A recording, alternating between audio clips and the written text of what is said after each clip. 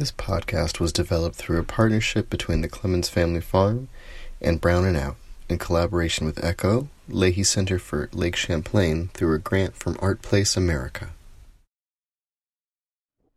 Hey everybody, and welcome to Brown & Out. Today we're recording live from the Martin Luther King Jr. Community Celebration at the ECHO Center, and I wanted to firstly thank Clemens Family Farm for having Praise and I here today. Thank you. And also the ECHO Center for having us.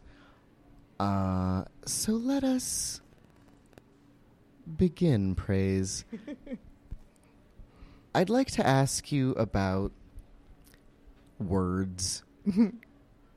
In particular, your words for 2020. My words for 2020. This is something I've thought a lot about. So I have two words in particular for 2020. They are vulnerability and pleasure.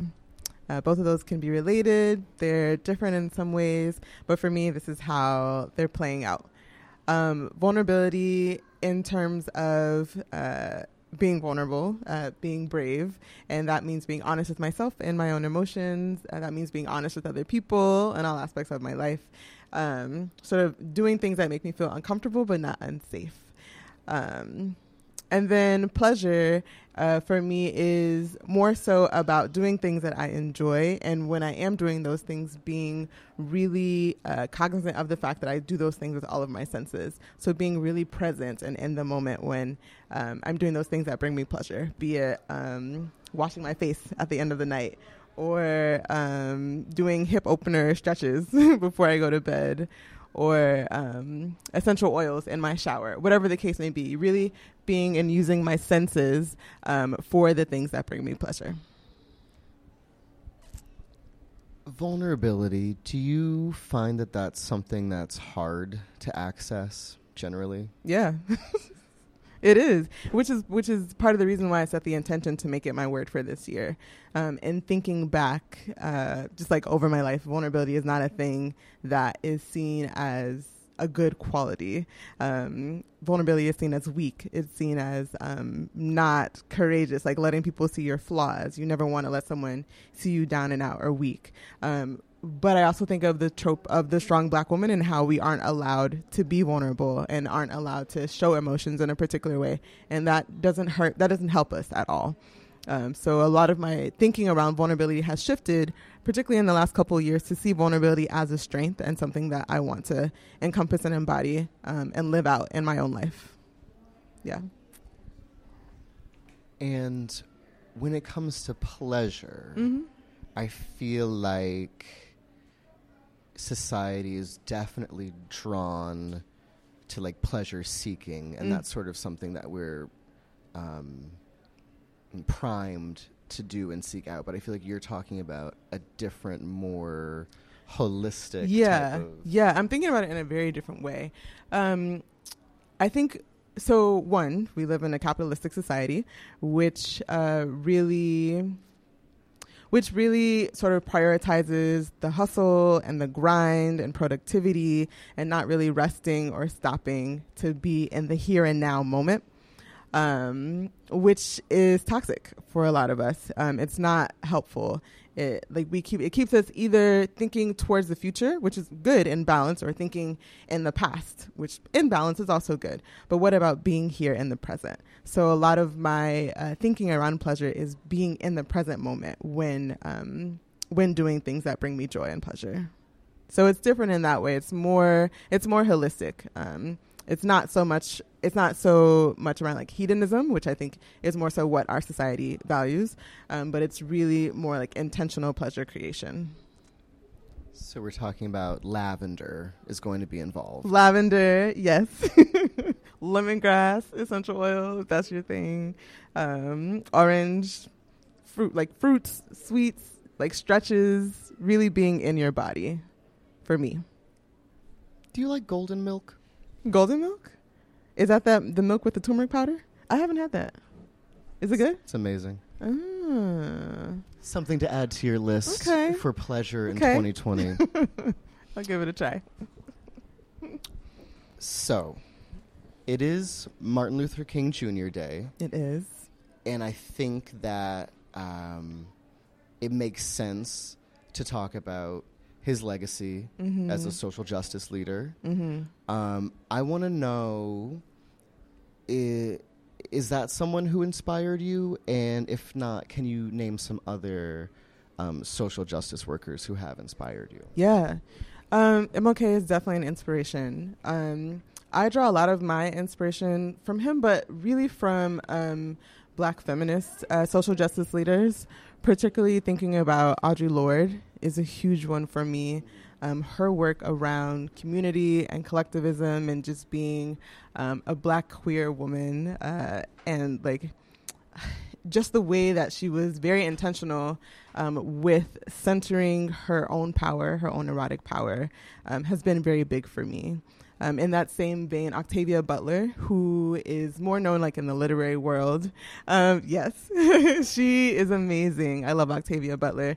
And just the ways that she was able to use the story she created to like imagine worlds and like just the way her imagination works. I was just like, wow, I can't even deal. But in her science fiction stories, the way that she brought in themes of like racism and sexism and in these ways that were so big is huge to me.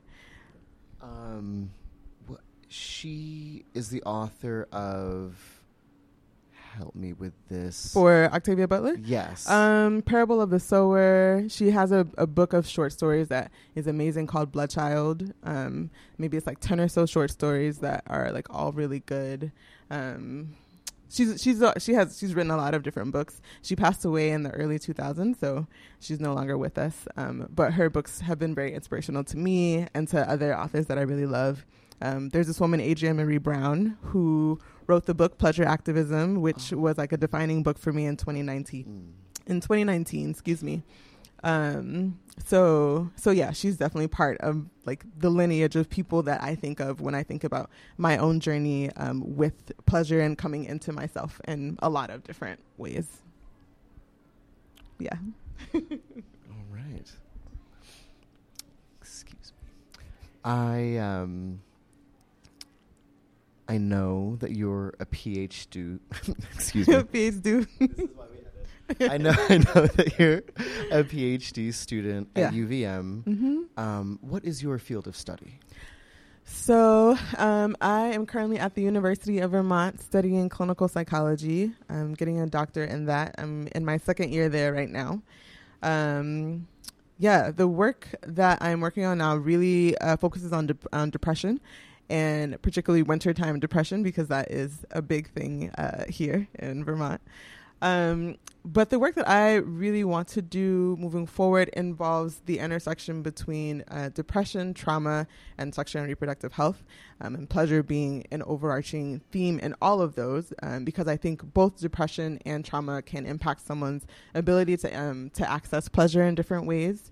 And I also think sexual and reproductive health has a lot to do with pleasure, not so, yes, in the act of sex, but also in other ways in which our like access to pleasure more broadly impacts our sexual interactions.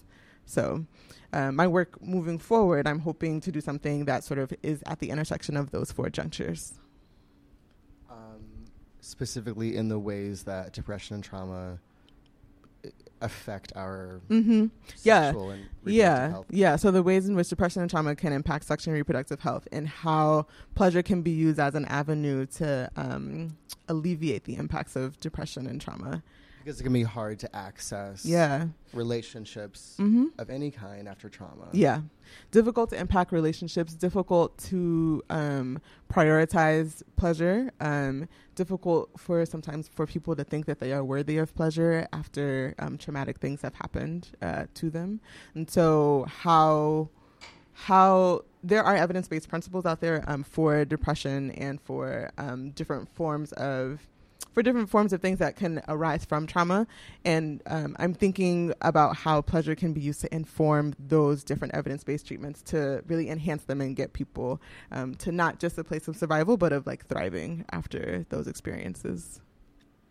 Yeah. And I think that's so important in general, but also I think it relates to stories we see coming out about how Black women in particular are denied health care. And I think that for you to be doing that work is really a necessary counterbalance to what we're seeing other places. Yeah. Do you have a bit to say about the current state of healthcare in that way? It's awful. It's built just like this country is built on a legacy of like slavery, exploited labor, violence. The healthcare system that exists now is impacted by that because that's what it was built on. And so I think about like, this is a small example, but I think about TikToks and like nurses being on TikToks and like showing like a patient will say X, Y, and Z, and then they'll show how they don't believe that patient. And I think about how Black people are believed. Like when sometimes I can't cite an actual study, but there has been research that shows that people think that Black people can endure higher levels of pain than white people, where they don't believe Black people when they're saying they're experiencing particular levels of pain, so they don't give them as much pain medication. And so it just goes to show how our humanity is not seen in a lot of different places. And the healthcare setting, unfortunately, is not an exception for that. And so that is some work that I think truly needs to be addressed. Yeah. Well, I wanted to ask you what led you to clinical psychology. If you'd care to share. Yeah, I can share that. So my path to clinical psych is kind of winding.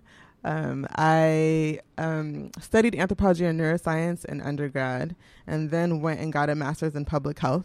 And while doing that master's, I was really focused on sexual and reproductive health. And that's part of what really like made me interested in the sexual and reproductive health side of the work that I want to do moving forward. And so then once I finished that, I was working in a space where I was working around doing a lot of mental health research, which gave me sort of a lens to understand depression and trauma from a broader, more not administrative, but a more research standpoint. Which was really interesting, but I was also really interested in doing work that was more person to person. So doing research that was more applied or doing some more clinical work. And so it was from there, and I was at the time working with a lot of clinical psychologists, that I decided that, this seems like a really cool path. You can do a lot of different things with this. Maybe that'll be the path for me. And so it's from there that I applied to clinical psychology programs and found myself here in Vermont in a clinical psych PhD program. Can I ask, yeah, do you see folks with your identities reflected often in your field of study? No. I do not. And it makes me sad. Well, not at least not in my immediate vicinity, for sure.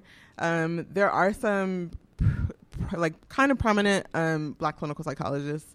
The main one I'm thinking of now, I can't remember her name, but she is the woman who runs Therapy for Black Girls, which is a podcast that is really amazing. Shout out to them. Shout out to them. They do good work. Yeah. Oh, yeah. Write it down. Yeah, it's a good one. They explore like a lot of different issues and are pretty amazing. But she's one of the most like prominent current ones that I can think of that, at least in my like world of what I research and what I think about, is really big. But I think Black women are really needed in the field of clinical psychology. I think clinical psych has often been criticized for being really influenced by white Western heteronormative standards, and while there are like a fair number of women in clinical psych, there is still like an overwhelming to me whiteness of clinical psychology, and I think there's only good that can come out of having different perspectives and different people with different lived experiences in this field. So I'm excited to hopefully have more people coming and like hearing about clinical psych. Yeah. You're spreading the word right now. Thank you. Trying to. Thank you. Okay. What are you currently reading extracurricularly? Yeah. So I'm reading a lot of things for school, but extracurricularly. Or that too. We could get into that too. Well, it's like textbooks and articles, which are interesting, but no, that's not what I'm gonna talk about right now. What I most recently read for fun was this book called "I'm Telling the Truth, But I'm Lying."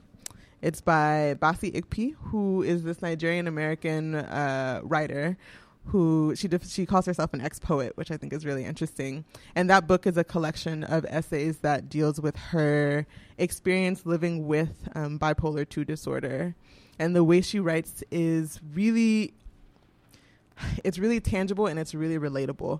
While I think research is really, of course, very important and has its place, a lot of times it can create a lot of distance between what a person is experiencing when they have a disorder and the person who is like reading an account of what that disorder is like when you're reading it in a research, through a research article or research lens. The way Basi describes her experiences is very person to person. It's very much something that you can understand. It's different from someone telling you these are the symptoms of bipolar 2 disorder. It's like, no, this is how bipolar 2 plays out in my day-to-day life. So it's very powerful in that way. I think the book came out either last year or the year before. I just got my hands on it a couple weeks ago, and it's really great. So sounds really interesting. Yeah. So that's been a great one. And then, like I mentioned before, pleasure activism was if I think about books that have really influenced the trajectory of my life, that is definitely a big one. She really talks about pleasure in a more holistic way and has really influenced my thinking around pleasure and how I want pleasure to play out in my life and in my research and in like all the things that I do. And pleasure as a form of activism, as sort of like yes. Sorry, I got excited. Okay. So pleasure is a form of activism. So her big thing is, with activism, a lot of activism is of necessity reactionary. We're reacting to the fact that some really awful injustice has happened. And so we're mobilizing around those emotions and around justifying that wrong that happened, which is of course necessary and important. Her thing is, when you're thinking from that reactionary standpoint, it's harder to think bigger. It's harder to imagine or envision what like the ideal, most just, bestest ever society will look like, because we're coming from this place of anger and despair and like justice. Whereas she's like, if you can come from a framework of pleasure, you can really envision more broadly something that's bigger than just a reaction to the wrong that has been done. Which is a revolutionary framework to think from, because it also really, in my mind, addresses the burnout that can really happen around activism and activist spaces, because you're running on all these really difficult emotions to impact change, which is very understandable. But it's also like, how can we disrupt the system and center our own pleasure, which is an active activism in and of itself, because we're in a system that does not want us to prioritize or to think about our own pleasure. Part of the reason like being really reactionary burns us down is because we aren't taking time for ourselves. And in a society that does not want you to take time for yourself, particularly when you are like in a marginalized group or population, what does it look like to say, no, I'm going to prioritize what feels good for me, what is good for me, where my yes is how she really thinks about it. And to me, that was like mind blowing. So yeah. Think that I should read that. Yeah, you should. It sounds really good. It's super dope. It's like divided into 3 sections. There's like pleasure in activism, pleasure in like sex, and pleasure. She has like a really expansive framework of thinking about drugs. And so then the last section is around pleasure and drugs. Yeah. So it's a really good book. I recommend it to anybody who's interested. Shout out to Adrienne Maree Brown. Shout out to Adrienne Maree Brown. Moving directly along. What does it mean for you to be a Taurus? I I identify as a staunch Taurus. I very much. I think of staunch Republican only. Oh my God, as no. like the word that follows staunch. No. I know. This is where I'm at. That's where your mind went. I hear it. But I've that been is brainwashed. Yeah. That is not. That's no. Not staunch at all. Taurus. Staunch I'm reframing. Taurus. I'm reframing. A reframe. So Tauruses are folks who are very stubborn. That is something that I am sometimes. Okay, I'm gonna own it and claim it. It's all good. Tauruses also love like rest and food and things that really indulge and really activate the senses, which is a thing I'm coming more into. I think that's been a big piece of my transition, particularly like with this pleasure work, is being more attuned with my senses. Like, what are the small things that like bring my senses like joy and pleasure, and how can I pay attention to those things? Because it's a way of being in the present moment. Tauruses are also folks who like stability, very loyal. We're pretty like even keeled and grounded, which I think is mostly true of me. Yeah. So those are the things I identify most in with my Taurus self. So how does that show up in your world? What are some things that you do where you're like, oh, that was so Taurus of me just then? With my friends, so with my friends, if we're like arguing over silly things, I can be very, very like entrenched in my opinion. I'll give you an example. So my friend and I were talking about ice cream.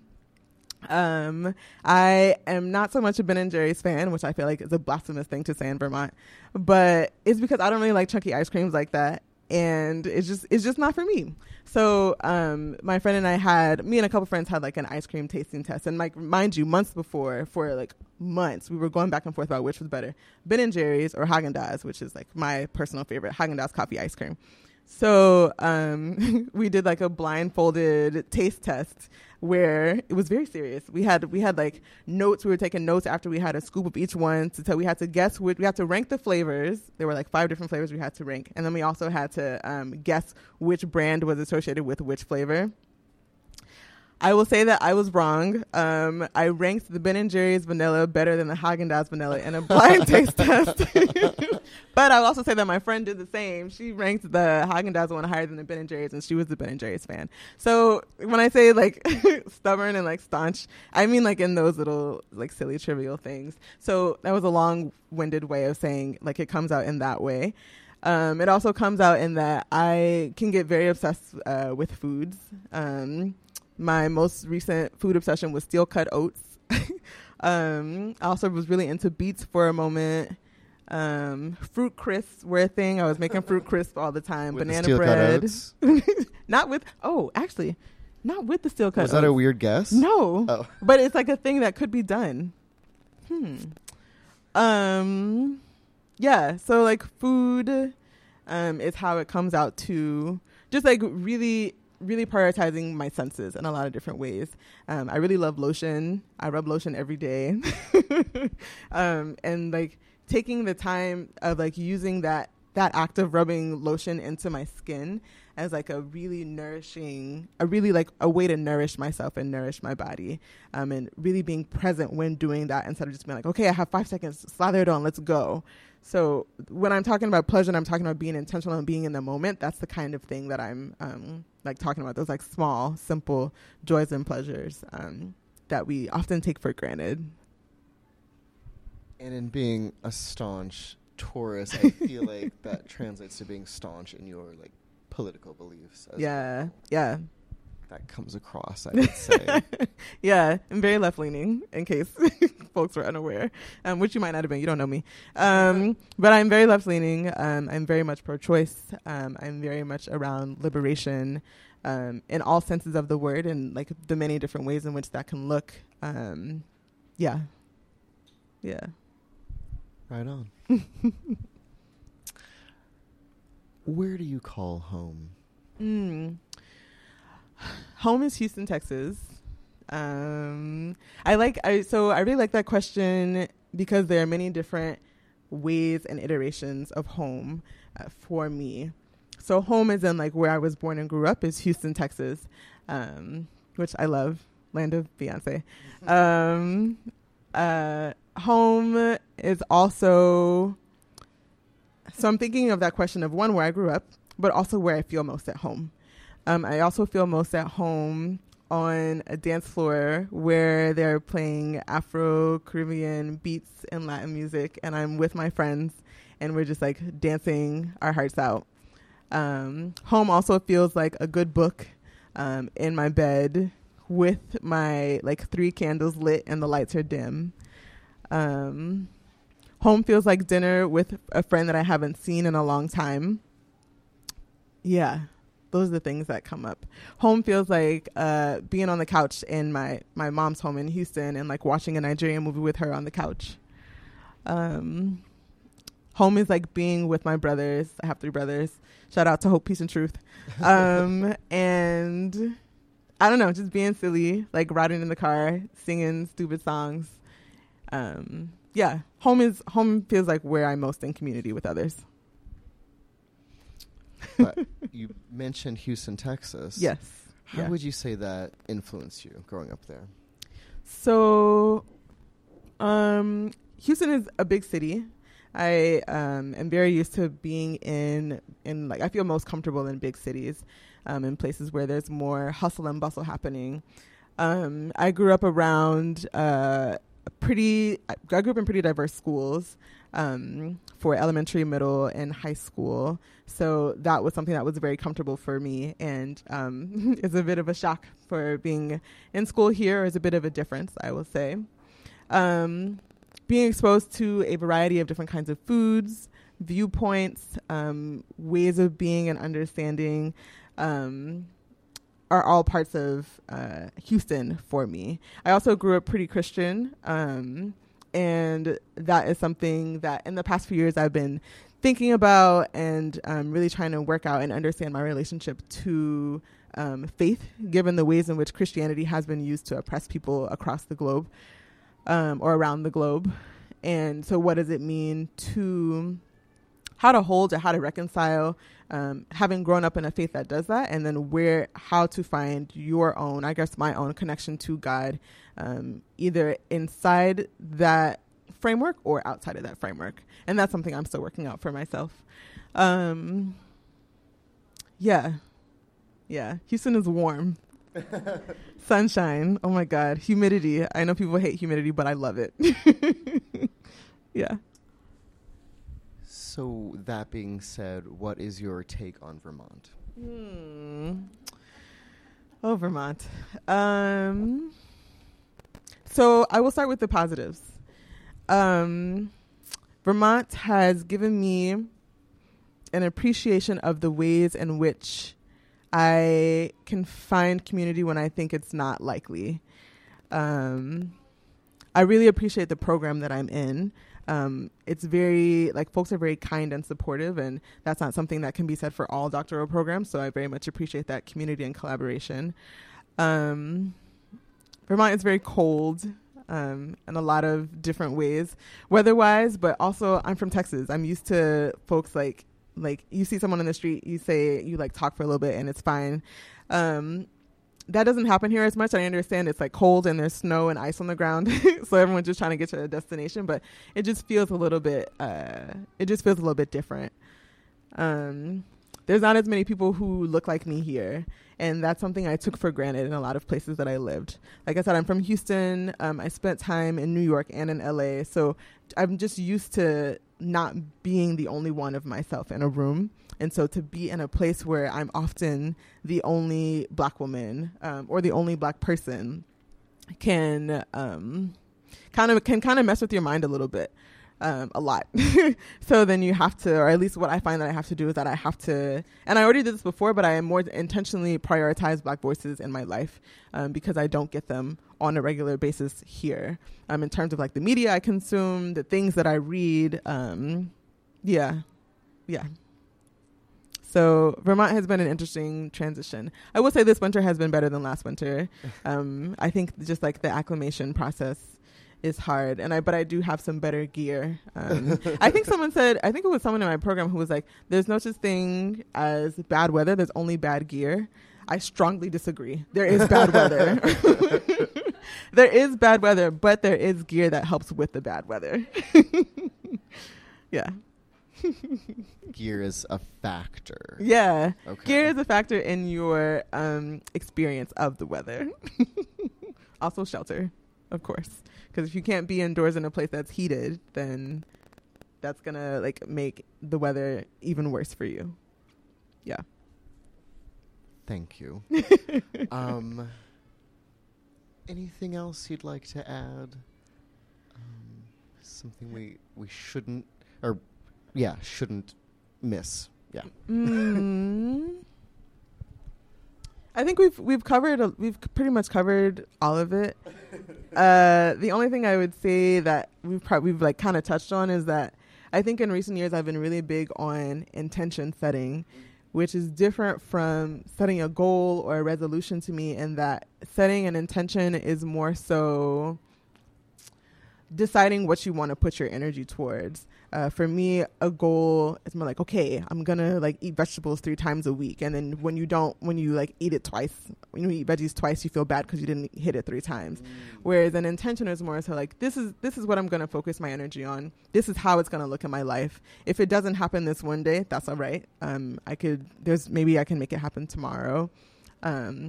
Yeah, those kinds of things. I follow this woman. I am on Instagram, maybe too much, but I follow this woman who, she was like, one way to really start developing your relationship with yourself, because I feel like a lot of people are very disconnected from themselves, is to have a small promise that you keep to yourself every day. And if you miss a day where you don't keep that promise, it's fine. Tomorrow is another day. You can begin again. But something as small as when I wake up, I'm going to wait 5 minutes before I reach for my phone. When I wake up in the morning, I'm going to take a sip of water before getting started with my day. Or I will do a little stretch, a little child's pose stretch in the morning. That's the one I do before getting my day started. So really kind of having that intention around how you begin and end things, instead of waking up and immediately being like, I need to go X, Y, and Z. I got to do this, because that is the mindset that like capitalism wants us in. That's what's most productive for everyone else, but it's not what is healthiest for us. And of course, there are the demands of like kids and work and life and all of these different stressors. I'm not discounting that at all. But I think even in the midst of that, there are still ways we can begin to prioritize ourselves. And so that is the work that I'm really interested in doing. Thank you so much. Thank you for sharing with us. I want to thank the audience for listening to us today. Thank you very much. Thank you. I want to thank Clemens Family Farm again for having us. Yes. And the Echo Center for having this Martin Luther King Jr. community celebration today. Mm-hmm. Okay. I'm not sure what else to say, Praise. You're wonderful. As are you. Are I don't do good with compliments. It's not great. An incredible person. Thank you. Incredible guest. Thank you for your time. Yeah. Thanks for having me. This was fun. You are more than welcome. Yeah. Okay. Thank you, everybody.